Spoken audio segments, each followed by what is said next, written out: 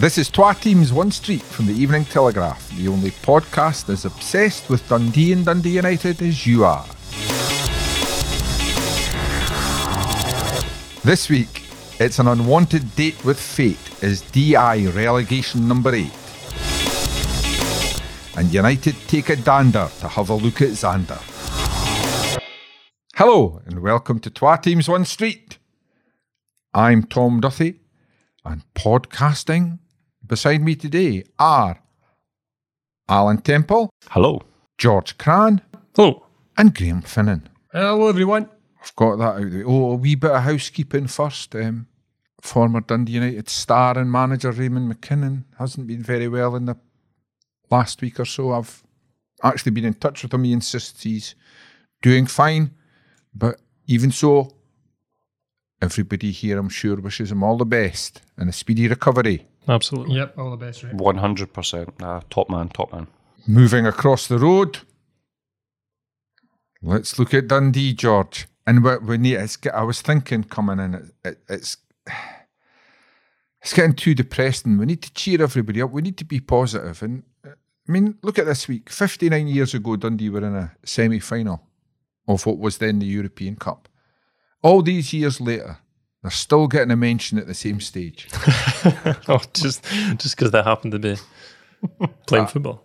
My mate WhatsApped me, other social media devices are available, WhatsApped me during the Villarreal game and said, is that Schenk playing in goal for Villarreal?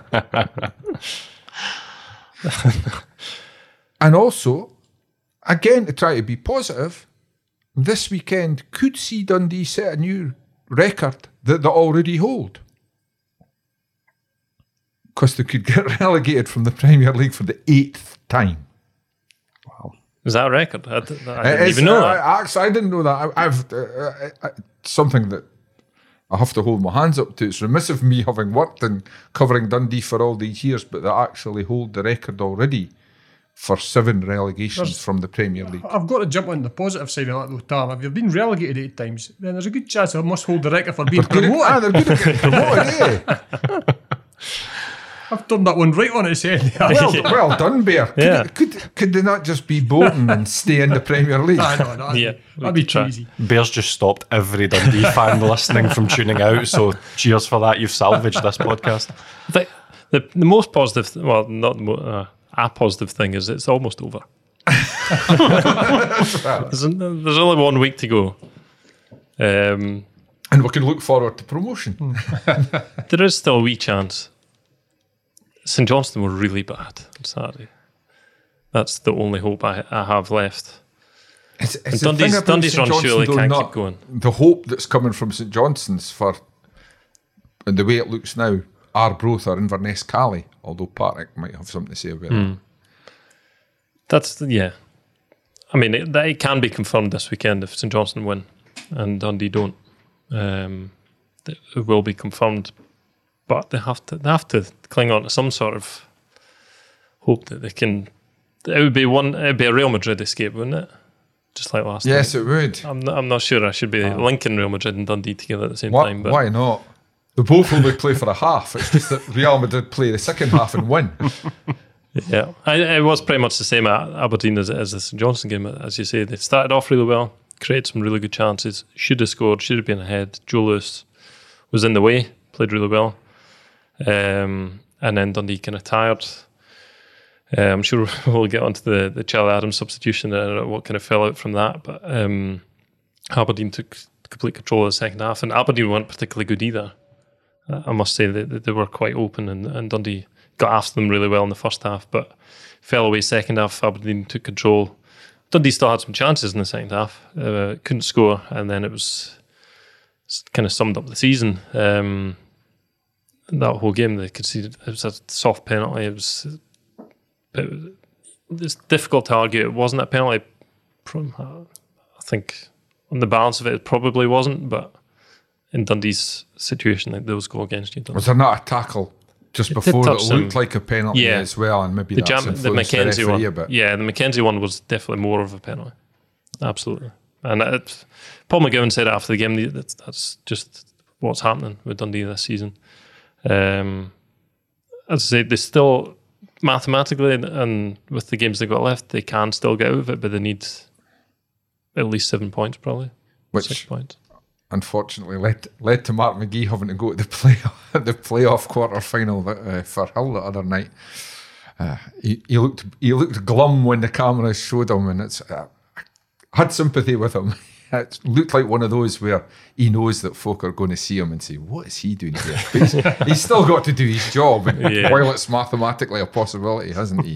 Yeah, I think so. But Bears, I mean, it is very much the story of Dundee's season that they often start games well, but they just can't keep it going, can they?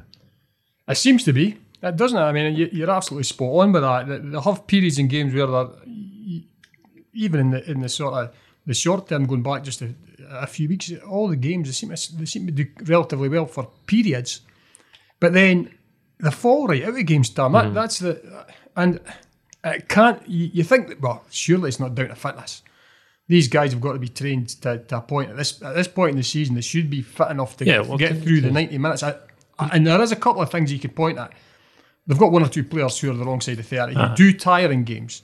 But I think that's also... Then they came back at Aberdeen, they came back against United. Yeah, no, you're right. You're absolutely right, George. But I think it's also the case that when they do have a few players, I've spoken about Max Anderson in the past, who just completely drifts out of games. And I think that maybe there's one or two others as well. Tom, you're not going to dominate games for entire 90 minutes. That's never going to happen in football. But it's the periods that you're not dominating, when the opposition maybe have the ball, that are probably the toughest. You've got to still do a job on the opposition, and Dundee just don't seem capable of doing that, unfortunately, at this stage. And as you can see, there's not much in games, but, they just can't win a game. And, Mark McGee is, coming up for 11 matches, 10 in the league. I'm just seeing what George has got on his notes here. Thank you very much, George. He's tried everything. He's tried everything. He's got at the top, don't read alone. Yeah, I think he's looked at the defence. He's shuffled the defence. He's shuffled the formation. In midfield, he's shuffled things about. He's tried most of the forwards, but nothing has come up trumps. Nothing has come up trumps. And, I think George said it in his column this week in the telly. They're in the last chance saloon again this weekend. But it really is, isn't it, George? And yeah. There's two things have got to happen. First and foremost, Dundee have got to win. They've got to win, and they've got they've got to hope that St Johnstone lose. Now, wouldn't it be sods law if Dundee finally found a win at St Johnstone, who have already beaten Livingston at Livingston this season? Yeah, go and get a result. So it's hard to see how they get out of it, Tom. And we're doing our best to keep the Champions League going on this podcast. You started it, Tom, right at the very top of the show, but it would be a Real Madrid-esque escape of Dundee manager, I think. Yeah, but I mean, Alan, you're looking at it from a wee bit further away. If you're preparing a team to play Dundee, it's one of the things you say before you send your team out. If they have a good spell, hang in there, because it won't last. Yeah. And teams know that now. I was listening to what the guys are saying there, and as well as the footballing aspects of it, the fitness, the tactics, and discussing individual players, there also has to be a mentality stage at this point. As Bear says, there are points in games where each team dominates, each team is on the ascendancy, and Dundee, their players are quite clearly thinking at this stage, we won't navigate those times when we're under the cosh, and can we score when we're ahead? It doesn't seem that way. So it becomes a self-fulfilling prophecy. When you fail to win so many games, when you concede sloppy goals, the moment the other team goes forward, having previously done well in games, you start to think you'll do it again. The confidence seeps away. That's what momentum's all about. It's a word we throw about all the time, particularly at this stage of the season with playoffs coming up and teams going for Europe, teams fighting against relegation, all that sort of stuff. Momentum's so vital. And that's what it is. It's that mentality aspect. It's that strength and standing up when you're perhaps under the caution games, when you're perhaps not having as much of the ball. And that's where Dundee have failed. Nobody's suggesting they've been catastrophically bad for 90 minutes in every game that they've not won, but they've not won them for a reason. And it's a combination of all those things, but you can't underestimate, I don't think, how much it's perhaps become a mentality issue and how much it just becomes a self-fulfilling prophecy. They'll never admit it, but other players in that dressing room that just don't think that they will win football matches at the moment, and perhaps the cruel answer would be yes. And George, I mean, it seems as obvious as the nose on our faces that age is a factor as well, and Charlie Adam, if he doesn't last 90 minutes, it's a problem for Dundee. But he didn't, and you can understand at 36 why he doesn't last 90 minutes, but he didn't seem too happy about not getting the chance. No, he kind of threw his arms in the air and stormed into the dugout a wee bit. Well, from what I hear, there was a bit of a misunderstanding, I think. He hadn't been feeling too well before the game. And I think that's why he got taken off, but I don't think it was particularly discussed with him, with the management, that was going to happen. And considering last week Mark McGee was at pains to say that he couldn't take Charlie Adam off because he was too important, even though Adam was clearly tired in that St Johnstone game, he took him off with 40 minutes to go in a game that was 0-0, that Dundee had created chances and done quite well. So you can understand why there was a bit of shock and a bit of surprise that happened. Mark McGee's reaction after the game, I don't think helped the situation at all either. He was very angry with the BBC, which that reporter can do that to people, I would say. But then Controversial. So we're asking questions. Yeah. But then he came in and spoke to us, and he was very angry with us as well. You can do that to people as well. I was just asking if Charlie was injured. It was a fairly straightforward question. He didn't want to. Well, he answered it and then said, "I don't want to talk about Charlie Adam anymore," and he hasn't wanted to talk about it since. So I don't think it's gone down well with the manager, and it's not something you really want at this stage of the season. You don't want the manager and the captain to be on different hymn sheets or whatever cliche you want to use. Bear, is the answer to the statement, "I don't want to talk about Charlie Adam anymore," is, well, communicate a bit better with him then, because if Charlie Adam's not happy at getting taken off, people are going to ask why. Yeah. I mean, Charlie Adam, what I've seen this season, he's not got 90 minutes in his legs, Tom. And most games, rightly so, he has come off after 70. We saw against St Johnstone when he played for He was knackered at the end, yeah. The final 20 minutes, the game was going by him, but he was left on in the hope that he could produce that one moment of magic, which Charlie has got in his locker. Yes. That can get them a result. I can understand why he was left on, but the vast majority of time, he's a 60, 70 minute man. So he went off after 52 minutes, I think it was, at Pittodrie. So, in realistic terms, you really only had about another, 8 to 10 minutes left in the tank anyway. So, I can understand why Mark McGee should just answer the questions, but at the end of the day, it's the manager. The manager makes the call, Tom. Yeah. I think the captain's a captain, but the manager makes the call. Charlie can throw his hands up. Yeah, exactly. I know. I'm sure Charlie would accept that as well. At that point, Aberdeen were very much on top, and Dundee had Paul McGowan and Charlie Adam in the centre midfield. I think it was the right call to put some legs on.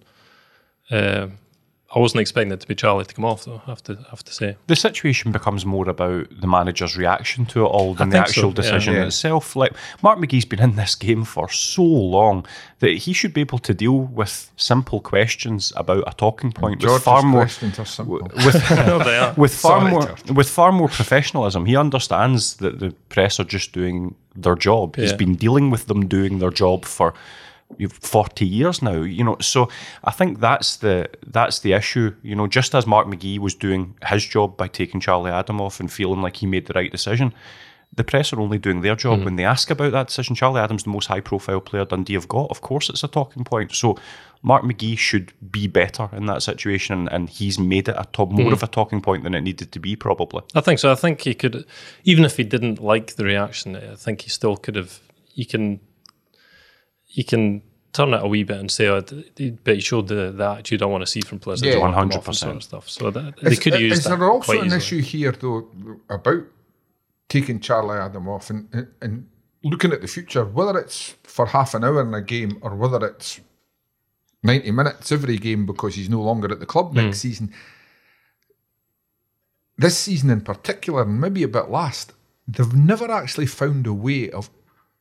There's a problem when they take Charlie Adam off. When his legs go and he has to come off, they're nowhere near as effective. They're nowhere near as good. And both James McPake and now Mark McGee have struggled to find a way to deal with that, because the team is a much lesser team without him. Yeah, well, they've not won a game this season without him.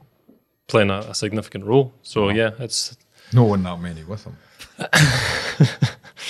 And as you say, we don't know if he'll still be there next season. It is a massive, and even if he is there, it's going to be a year older, and how much he'll be able to play anyway, whether he'll be able to play every week or. There's been quite a few injuries this season as well. Yeah, it just because happens. of his age, probably. But I mean, it is a thing, Bear, isn't it? They haven't really had a plan of what to do when it reached that point in the game where, understandably, he could have to come off. Yeah, it's quite staggering, Tam, that's the case. I mean, we've seen early doors in this campaign that he's been so pivotal to Dundee.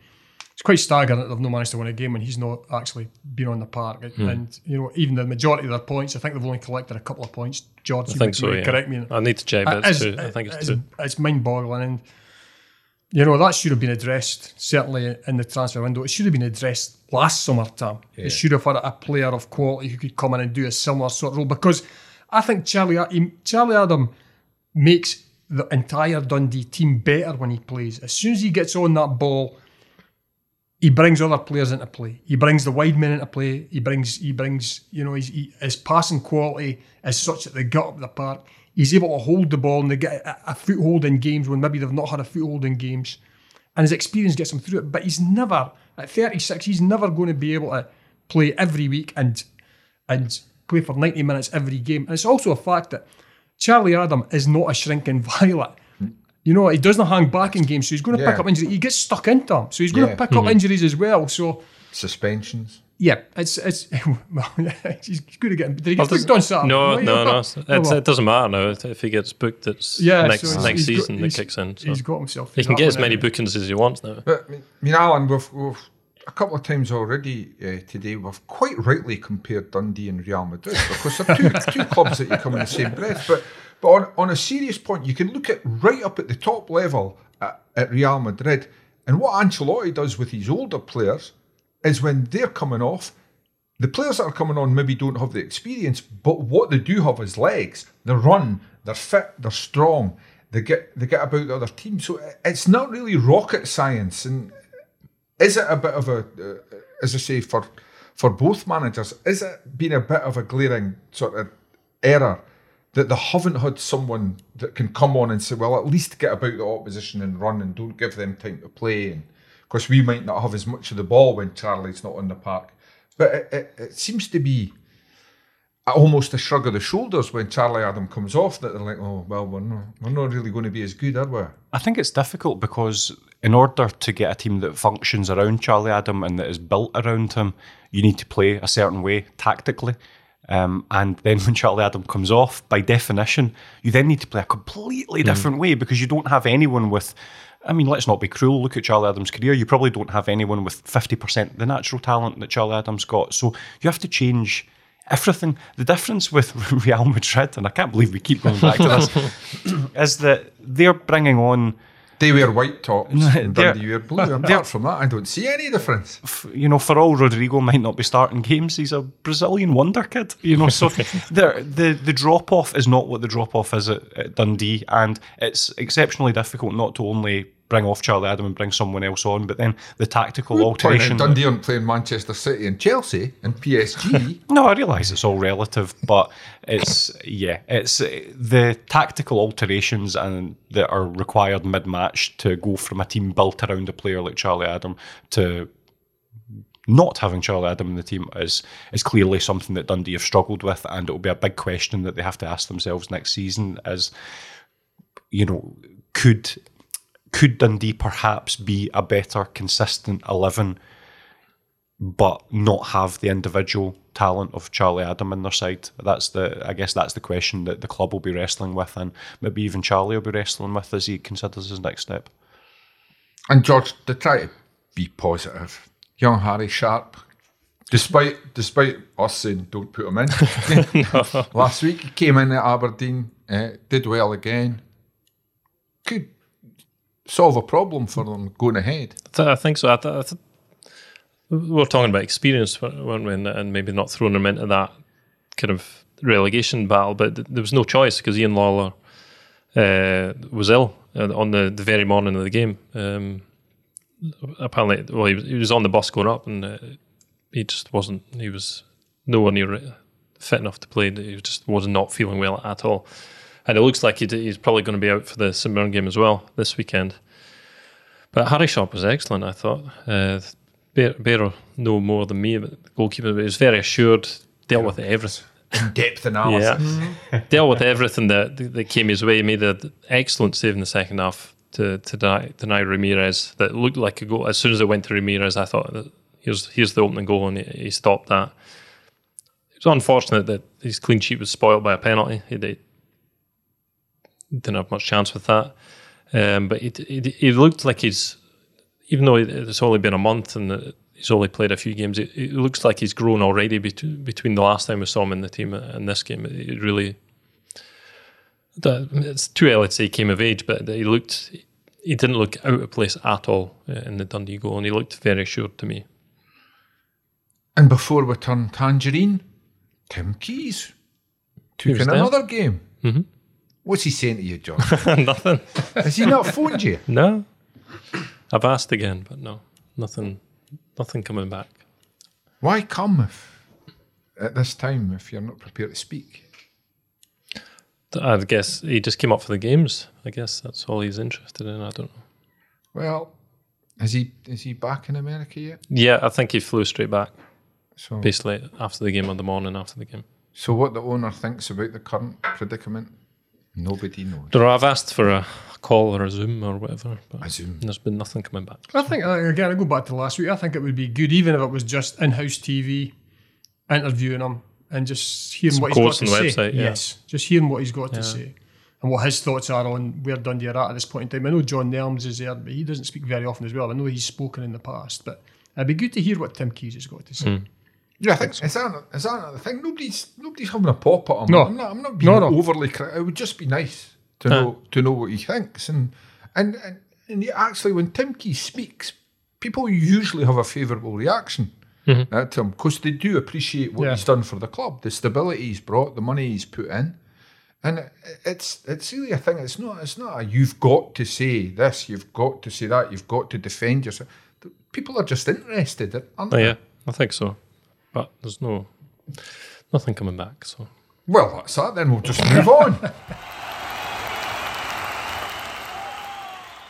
Right, Alan. United, you've got your passport looked out. You're ready for Europe after a crucial win over Motherwell. Absolutely, that harrowing passport photo that we've all got. It's dusted off. You speak for yourself, Alan. It's very distinguished. I can only imagine. Still get hair and everything. No, 3 chins ago. No, it's looking good for Dundee United. It wasn't absolutely vintage at the weekend, but they got the job done. We said that Motherwell are a pretty ordinary side, and I think they proved that at Tannadice. They had a couple of chances. They hit the woodwork in the first half, but fundamentally Dundee United had enough to see them off and get a vital goal and push through and get a really pivotal 3 points. There's some real bright spots in the performance as well. Dylan Levitt was outrageously good, and Archie Meekison gave them something they've really been missing. Attacking midfielder that is intelligent, picks pockets between the lines, looks to make forward passes. Exactly what they've been lacking recently. So, they now have a 4-point gap over Motherwell. So it's with only 9 points left to play for, it would take an almighty collapse for Motherwell to overtake them, because fundamentally 4th and 5th place gets into Europe, so they would need to slide back down to 6th to miss out. So it would be an almighty collapse if they were to do it. Difficult games against the Old Firm coming up in quick succession, but really, if they even took a point from these 2 games, would that probably be enough? Absolutely, and it's an interesting time to be playing Rangers and Celtic as well. You know, you could argue it's almost the perfect time, because Rangers are going to be 3 days after the biggest game they've played in 14 years, arguably. And if they go through, obviously, listeners will probably know the scoreline of their match against RB Leipzig tonight as we record. I think they'll be listening to this with the sound and watching the game with the sound off. So, but there's a real argument that regardless of what way that result goes, the Dundee United on Sunday will not be a priority to Rangers. The Rangers will either have lost and the season will be boiling down to a Scottish Cup final, and Rangers will be devastated at crashing out of Europe, but so close to a major final, or Rangers will have gone through to the Europa League final, and they will not be caring a jot about playing Dundee United on Sunday. They might play their under-12s, particularly if Celtic won on the weekend and effectively seal the title. So it's if you're going to be talking about a good time to be playing Rangers, then this Sunday probably falls into that category. And likewise,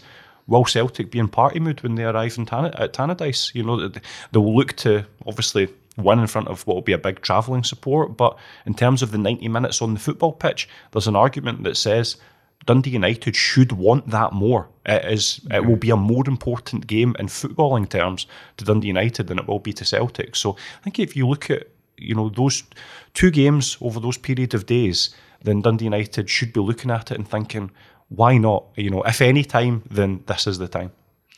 Yeah, and whatever happens to Rangers, a European semi-final is a draining win, lose or draw, which obviously you can't draw a semi-final over the whole thing.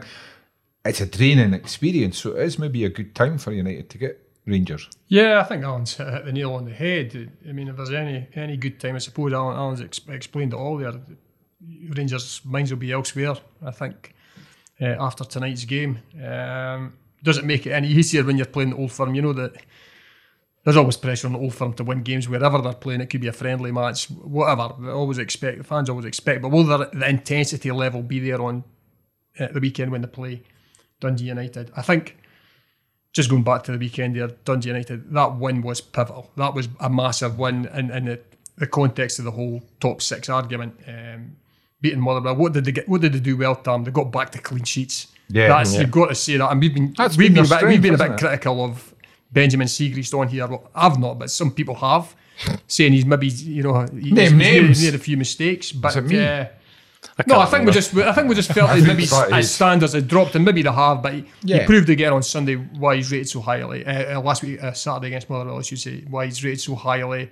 And that goes along with the defence as well. They performed the way they did throughout the start of the campaign when they were regularly racking up clean sheets and winning games by the odd goal. Again, Levitt was outstanding. You're right, Alan.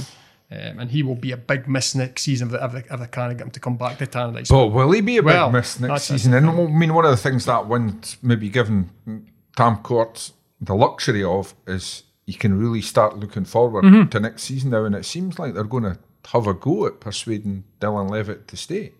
Well, I mean, sorry, I was just saying, for Levitt, I would say that the carrot could be European football. And a team that's completely built around him, which Tam basically said, if you pick up your Courier today or look online, Evening Telegraph. Or Evening Telegraph, pardon. What did he say there? Wash your mouth out with soap and water, Alan. Family show, isn't it? Shameful. Not that kind of language. There was me thinking it was a friendly merger. Yes, pardon. Pick up your Evening Telegraph, and you'll see Tam talking about, wanting to get Dylan Levitt and talking about making Dylan feel wanted and making him feel at home, and basically saying, I will build a team around you. And if you're Dylan Levitt, you say to yourself, I'm still only 21 years old.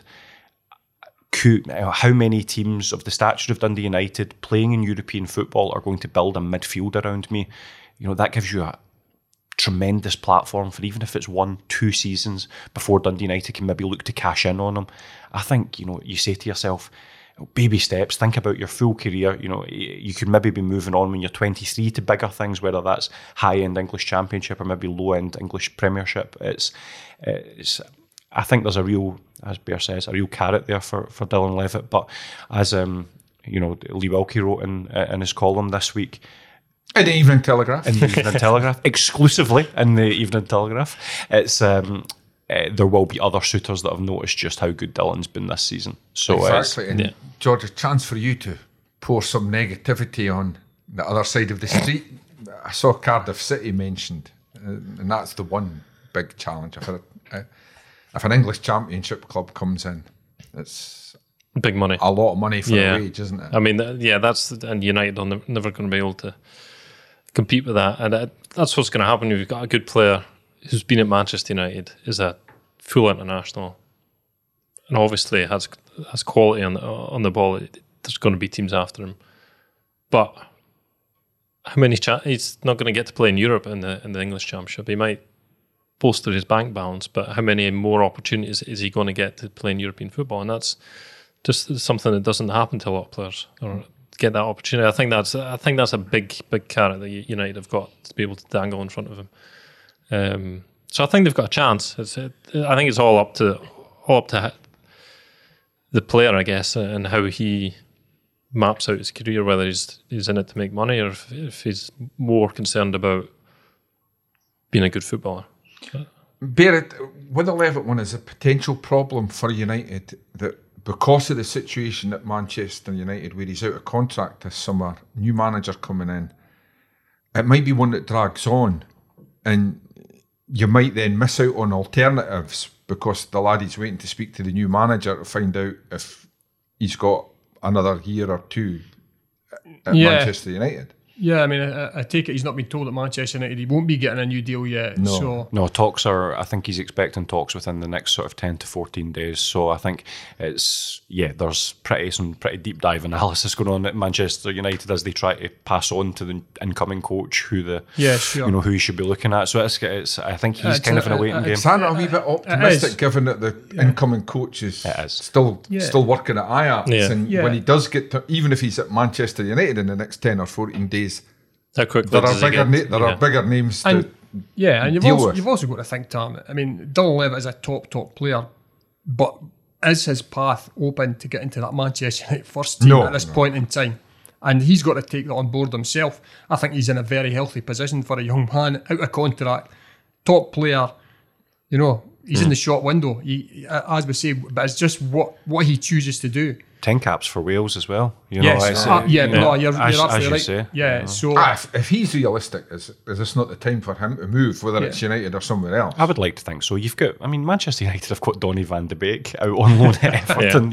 That's an elite level playmaking midfielder. So you'd have to be honest and say, if Dylan Levitt did even extend his deal at Manchester United, would it be done for the right reasons? Would it be the right career move for him? Juan Mata's leaving, so there's a vacancy for an unused substitute, which was personally my favourite position. I forgot he was still there. Yeah, I know, so did I. It was only when they said, he's making his last appearance. I thought he was retiring on the pension. Yeah. If you get half of Juan Mata's contract, he'd be doing well, I'll tell you that. Maybe, Alan, one transfer that they've got a better chance of completing, certainly in the near future, they've opened talks with Xander Clark of St Johnstone. Seems like a wise move. Yeah, and it's one that they've been tracking for a while. I think it's a pretty loosely kept secret that Dundee United are admirers of Xander Clark, and it makes perfect sense. If you're looking for an affordable, quality goalkeeper that is no Scottish football, that is a competent number one at this level, played in European football as well, then Xander Clark is top of a very short list of affordable options. So it would be madness not to seriously consider him. But I would say that just like Dylan Levitt, just like we've discussed, I think there'll be interest from down south. I'm absolutely certain of that. So Xander Clark's people will be fielding a lot of interest, having a lot of discussions, but again, European football makes it a really attractive option for Xander. He'll have had a wee taste of that, a wee taste of what that's like with St Johnstone, and I think he'll fancy a second successive season at that level. And I think also he could go down south and maybe face a battle for the number one jersey, maybe make it a little bit tough. Is he guaranteed to get that spot? They maybe not as familiar with him at the club that he goes down to. Whereas at Dundee United, if Benjamin Siegrist leaves, which I think the smart money is on him going, then he's going to be Dundee United's number one. Let's not be around the bush about that. And if he's still got Scotland aspirations, wants to keep progressing as a talented goalkeeper, then I think he's 29 now, Xander. So he can't be going somewhere and and kind of thinking, I've got to fight well, every player needs to fight for their place, but maybe you want a little bit more assurance that He wants to know it's a fight you'll win. Yeah, exactly. Yes, a good way to put it. He wants a fight for the jersey, but one that's fixed. So, and as I say, Scotland aspirations, world, going into a World Cup in 2022. Does he want to relocate and do all that sort of thing when there's a World Cup potentially coming up in 2022? So all that factors into making, I think, Dundee United quite an attractive option for Xander, and Xander, from a Dundee United perspective, is an absolute no-brainer if Benji goes.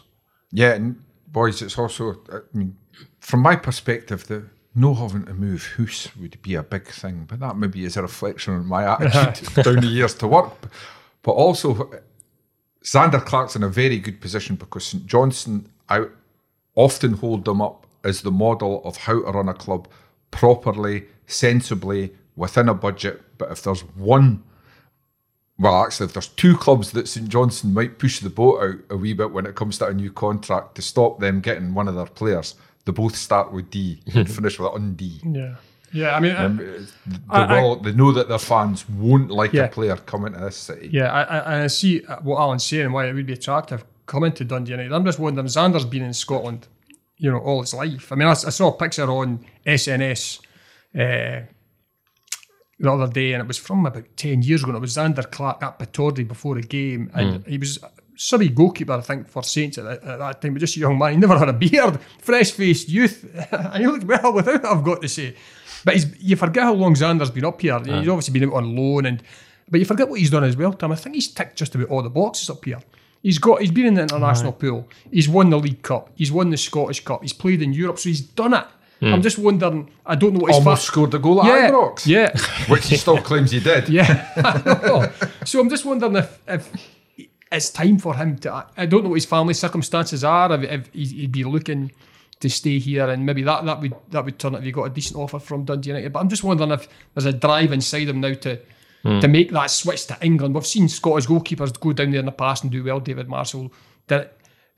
Neil Alexander did. He went. Craig Gordon did. Obviously an injury problems. Yep. That was. Sometimes you've got to go and take that chance. I mean, you're not going to be named number one, but sometimes you get a feel from a manager. A manager will tell you behind closed doors, you are my number one. Obviously, if you start throwing goals, and you're not going to be the number one. But from the outset, that manager is backing you to do well, and you will get every opportunity to do that. And I think it's just what's on the table down there. For Xander. The Scotland thing might be in his mind as well, because he's not managed to get in that team yet. He's obviously been called up, but he might feel that a move down south and start playing and for a good team down there might be the thing that pushes him over. He's not going to top Craig Gordon anytime soon, but Craig Gordon's the wrong end of his 30s, never mind 20s, so...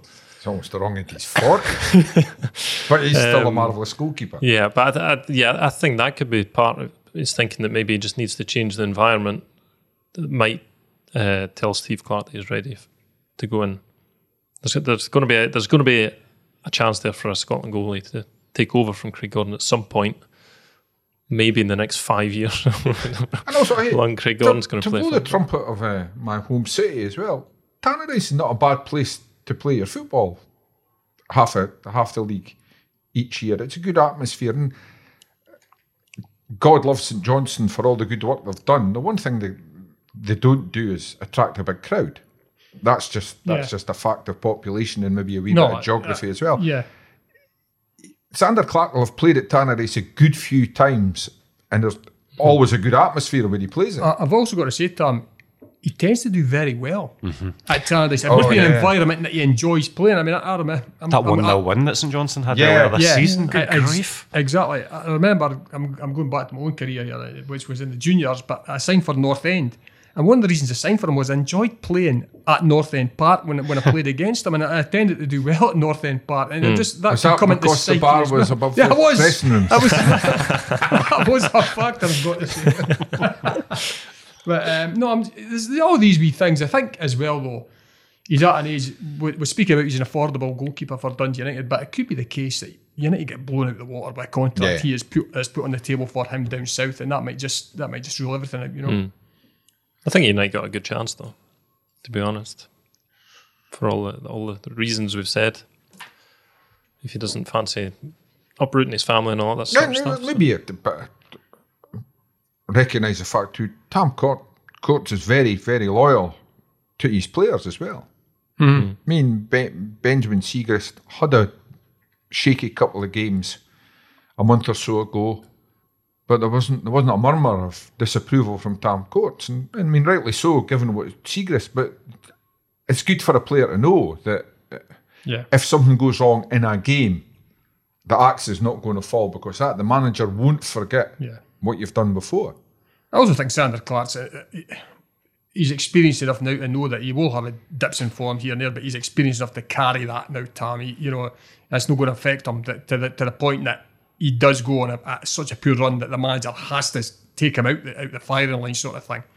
So I'll be interested to see where it goes, but I'm just wondering if the lure of England and something different will be too much for Xander. He'll end up down there. But I mean, going back to the thing about the atmosphere at Turner SSC, from George's extensive research before the programme, United have already, with this season not over, and time's very, very hard, they've already passed 4,000 season tickets for next season. They must be very pleased with that, Alan. Don't know why I'm looking at you, George. It's all right. Just taunting him. No, that was like a Ronaldo pass there when you looked at somebody and passes it in another direction. The no-look question. George's mouth was open, ready to accept the ball, so to speak. Tam's just cut the podcast wide open. It's a fabulous effort, to sell more than 4,000 season tickets during this short loyalty period, and as you touch upon, it is such a tough time. It's a proper cost of living crisis at the moment, and for so many fans to be able to renew their season tickets is really admirable, but no more admirable than those who are maybe having to wait and hang fire a little bit and will perhaps renew in the coming weeks. It's everyone has to make tough decisions, and it's to their credit that so many fans have been able to make that decision and back the club during this period. But it should come as no particular surprise.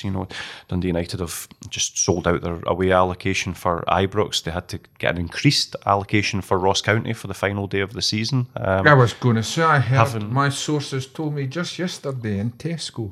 Yeah, they'd sold out the initial allocation for Ross County. That's where you get all your best stuff from, isn't it, Tesco? Yeah, absolutely. It's a great. Other supermarkets aren't available because Tesco's the easiest one for me to get to. And it's a 12:15 kickoff. It's worth remembering that. So it is quite the feat, and I would imagine. Yeah, it could easily wait, couldn't it? I mean, it could be a game that nothing's at stake. Yeah, absolutely. So they could have waited until next week, see what the two Rangers and the Celtic results are like, and Motherwell's results. But I reckon you're going to end up with about 2,300 or so Dundee United fans in Dingwall for that game, which will be absolutely fantastic effort. And I've got a hunch that that's still going to be alive. I've got a hunch that that's going to be a fourth place shootout. So it should be an absolute cracker up there. Maybe the sun will come out. And on the subject of crowds, it's only a start for them, but the Dundee United women's team rounded off their very successful league campaign and got the trophy as they go up to the top flight. I call it the top flight because I can't remember what its official title is. But over 700 turned up at Tannadice. Yeah, I was there for that. To see their final game. Absolutely. Was good. I was there last night, and it was a fantastic occasion. I spoke to the head coach, Graham Hart, and the captain, Megan Burns, who's a lifelong Dundee United supporter, goes to games with her dad, Billy, and I spoke to them before the match, and I know just what that meant to them in terms of an occasion and in terms of seeing that backing. It's a club record for the women's team, which was only created in 2015, so their rise has been really admirable to the elite level of Scottish football now. So it was a great occasion for them, colourful, vibrant, felt like a proper night, and it's all a process at the moment for the Dundee United's women's team. They'll only get more support as the years go on. As I say, only founded 7 years ago, so you're still very much in this period of building awareness, letting people know what they're about, and there'll be some fans out there that maybe don't even realise that that's an option for them to go in support of a weekend. So it's about getting that attention out there, and what happened on Wednesday evening was really laudable stuff and a great occasion. And I think a lot of the fans that maybe had their first taste of that game will perhaps be back. That's certainly the hope, because there's some proper teams in that top flight. You've got a full-time Rangers, a full-time Celtic. You've got Glasgow City, who are always really competitive. Hibs and Hearts growing. They'll all be really, really good games, really good tests for that Dundee United team. And when fans are, able to afford it and have the time to go there, I would really recommend it, because it's something that is definitely a building arm of the Dundee United family, if you'll allow me to be trite. Yeah, but it does show Bear or George or whoever wants to speak that if you give people a seat to watch a game, you can immediately boost. I mean, they're still in their infancy. Don't get me wrong. There's a long way to go, but that's a few hundred more than they'd usually get. Although on the other side, the problem's going to be that the groundsman ain't wanting to want a game every single week on his pitch. And you're right about they're in their infancy, but there's been a rapid rise in their profile over the last 12 months. I like to think we've played our own part in that here, and it could only get better next season. They're obviously in the top flight, so as Alan says, there's some really there's going to be games worth going to see. But Alan, maybe you can. I mean, are they expecting to play their games at Tannadice every single week? No, I don't think that's possible when you've got a grass pitch and everybody knows that it would so be. So where do they go across the road to? The Dens. That'll go down well. I think there'll be there's quite a lot that has to be considered still up in the air at this stage, because under the new the top Scottish top flight is coming under the umbrella of the Scottish the SPFL from next season, and as part of that, I think clubs now have to have an official link with the parent men's club, as it were. Whereas up until this moment, Dundee United women's team has been part of the community trust rather than part of the football club. So with that increased link that there has to be with Dundee United, I would expect naturally perhaps a little bit more attention, a little bit more support for them, and that will probably include maybe considering where's the best place to play those games. It won't obviously be at Tannadice, but what you might find is, say Rangers are coming to down, Celtic are coming to down, Glasgow City, real marquee games, and say the men's team have 2 away games in a row. Why not have the one game at Tannadice? Why not invite season tickets holders along for free? I would expect perhaps more initiatives like that next season. They would absolutely make sense. But in terms of a more permanent home, that's one of probably a few things that will still be under discussion, and it'll be interesting to see where they end up playing their games. Good stuff. After this, playoff surprises. We've just been speaking about problems with grass pitches. Was the biggest surprise as the playoffs got underway this week that Firhill had green stuff on it? I think I was painted on them. I Did wondered you see the way that, the ball was bobbling about? I still, I still looked. I'm going to be generous and say they managed to grow some grass, but they could have given it a roll as well. I think that's the problem they've got. It was not conducive to good football. I watched a bit of that game, and it was tough in every time they tried to roll it back to the keeper, I noticed the keepers were getting chased down because the ball, by the time it got to the keeper, a pass along the ground had started bouncing about 2 or 3 times, so good win for Inverness Cali though, and they'll look in the driving seat for that one. And I've got to say, Tam, Cali to me look the team that are on the ball at this point in time. Hopefully Arbroath will, Arbroath await the winners of that game. But I'm just wondering how much that defeat to Kilmarnock has knocked Arbroath a wee bit. When they were so close to putting themselves really in the driving seat for just the automatic place. Although Dick Campbell's a master at getting his troops rallied again, so I'm sure they'll be ready when it comes round. And they do have the sort of advantage of the rest period, which is vital as well. Yeah, George. I mean, Bear's obviously given up the ghost, but you and I are still hoping for a Dundee win on penalties in the playoff final against Arbroath, but Cali do look the form team, and that's often what carries you through.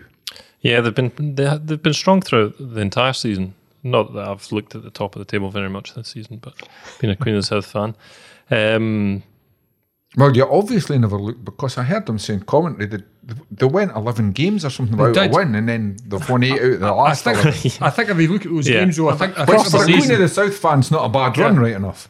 I think that there were narrow defeats. They just lost a wee bit of momentum. It wasn't as if they had a real No, calamitous that's what I mean. fall. They Was it- started off with Yeah. decent, and they kind of brought it back.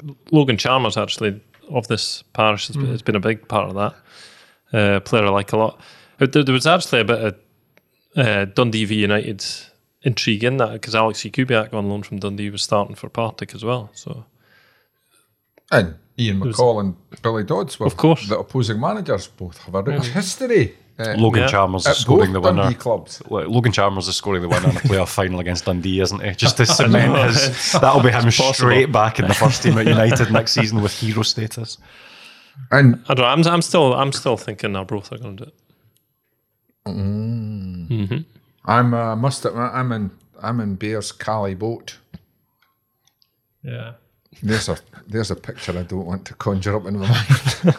But moving on swiftly, Montrose, Alan, they're in there with a great chance of making the final and having a shot at getting to the championship, which would be almost an Arbroath-esque achievement. It's a super result for them against Airdrie.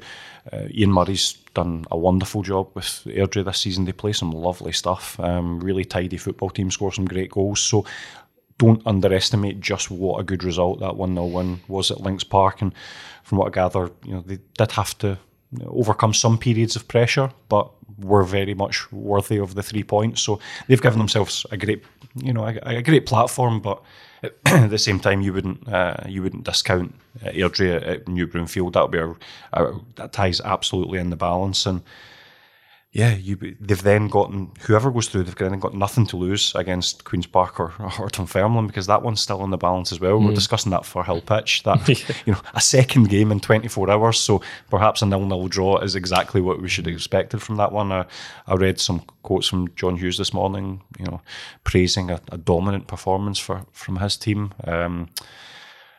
I find it rather saddening that the levels and the expectation of Dunfermline has fallen to the stage where you can describe a 0-0 draw against the team that finished fourth in League One as dominant, but that's where it is. Then They're under pressure. Oh, they're under so much pressure for the next game. It's difficult. If they win that, Fan expectations, the nerves will kick in, Tom, and it's tough. It's tough for Dunfermline. I mean, and also in the back of their minds, look what's happened to Falkirk. yes. Didn't even make the playoffs, a full-time team in League Two. So it's League One, dropping into League One this season, it would be a disaster. Not just financially and in Thanks terms for of that. Thanks for that. Oh, we're never seeing Queen of the South for a while.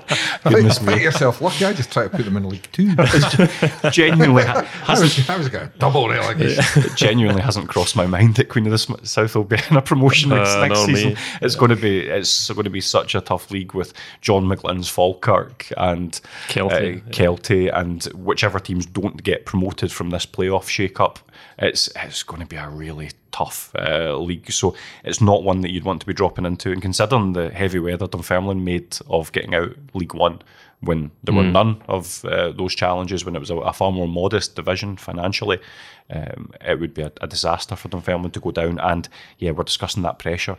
The club, the manager, the players, everybody knows that it would be a disaster to go down, and they'll do well not to have that on their shoulders when they step out on that kind of expectant East End Park, knowing that they could be 90 minutes away from League One. It's a tough position to be in.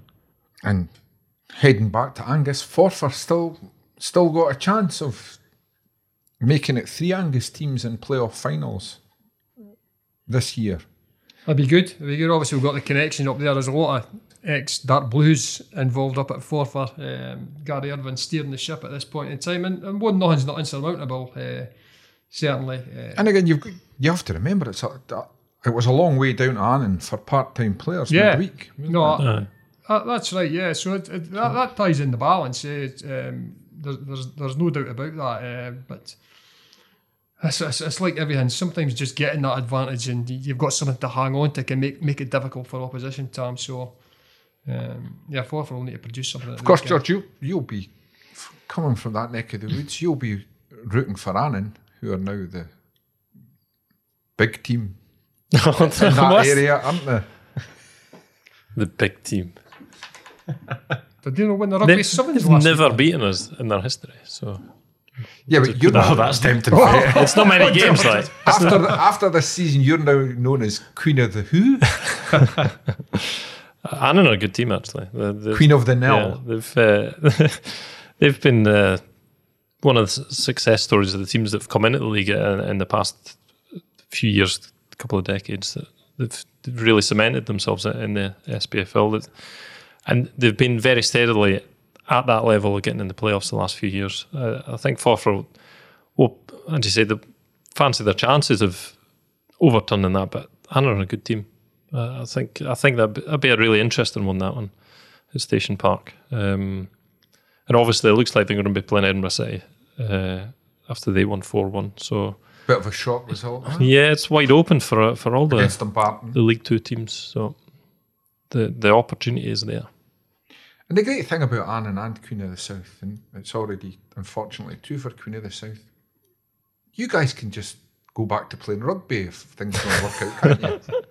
I think we've been playing that this season. That's been the problem. Right. Well, enough of that. We'll now go off air and I'll apologise to George or ask him to stop hitting me. Thanks very much for joining us. If you like the podcast, we'd be grateful if you tell your pals about it, or even better, leave a review or a simple rating on iTunes or wherever you find your podcasts. All that really helps people find Twa Teams One Street, and that means a lot to us. Don't forget to pick up your copy of The Tilly Monday to Saturday for all the latest from Dens and Tannadice, or go to thetilly.co.uk to find out how you can get the paper delivered right to your door.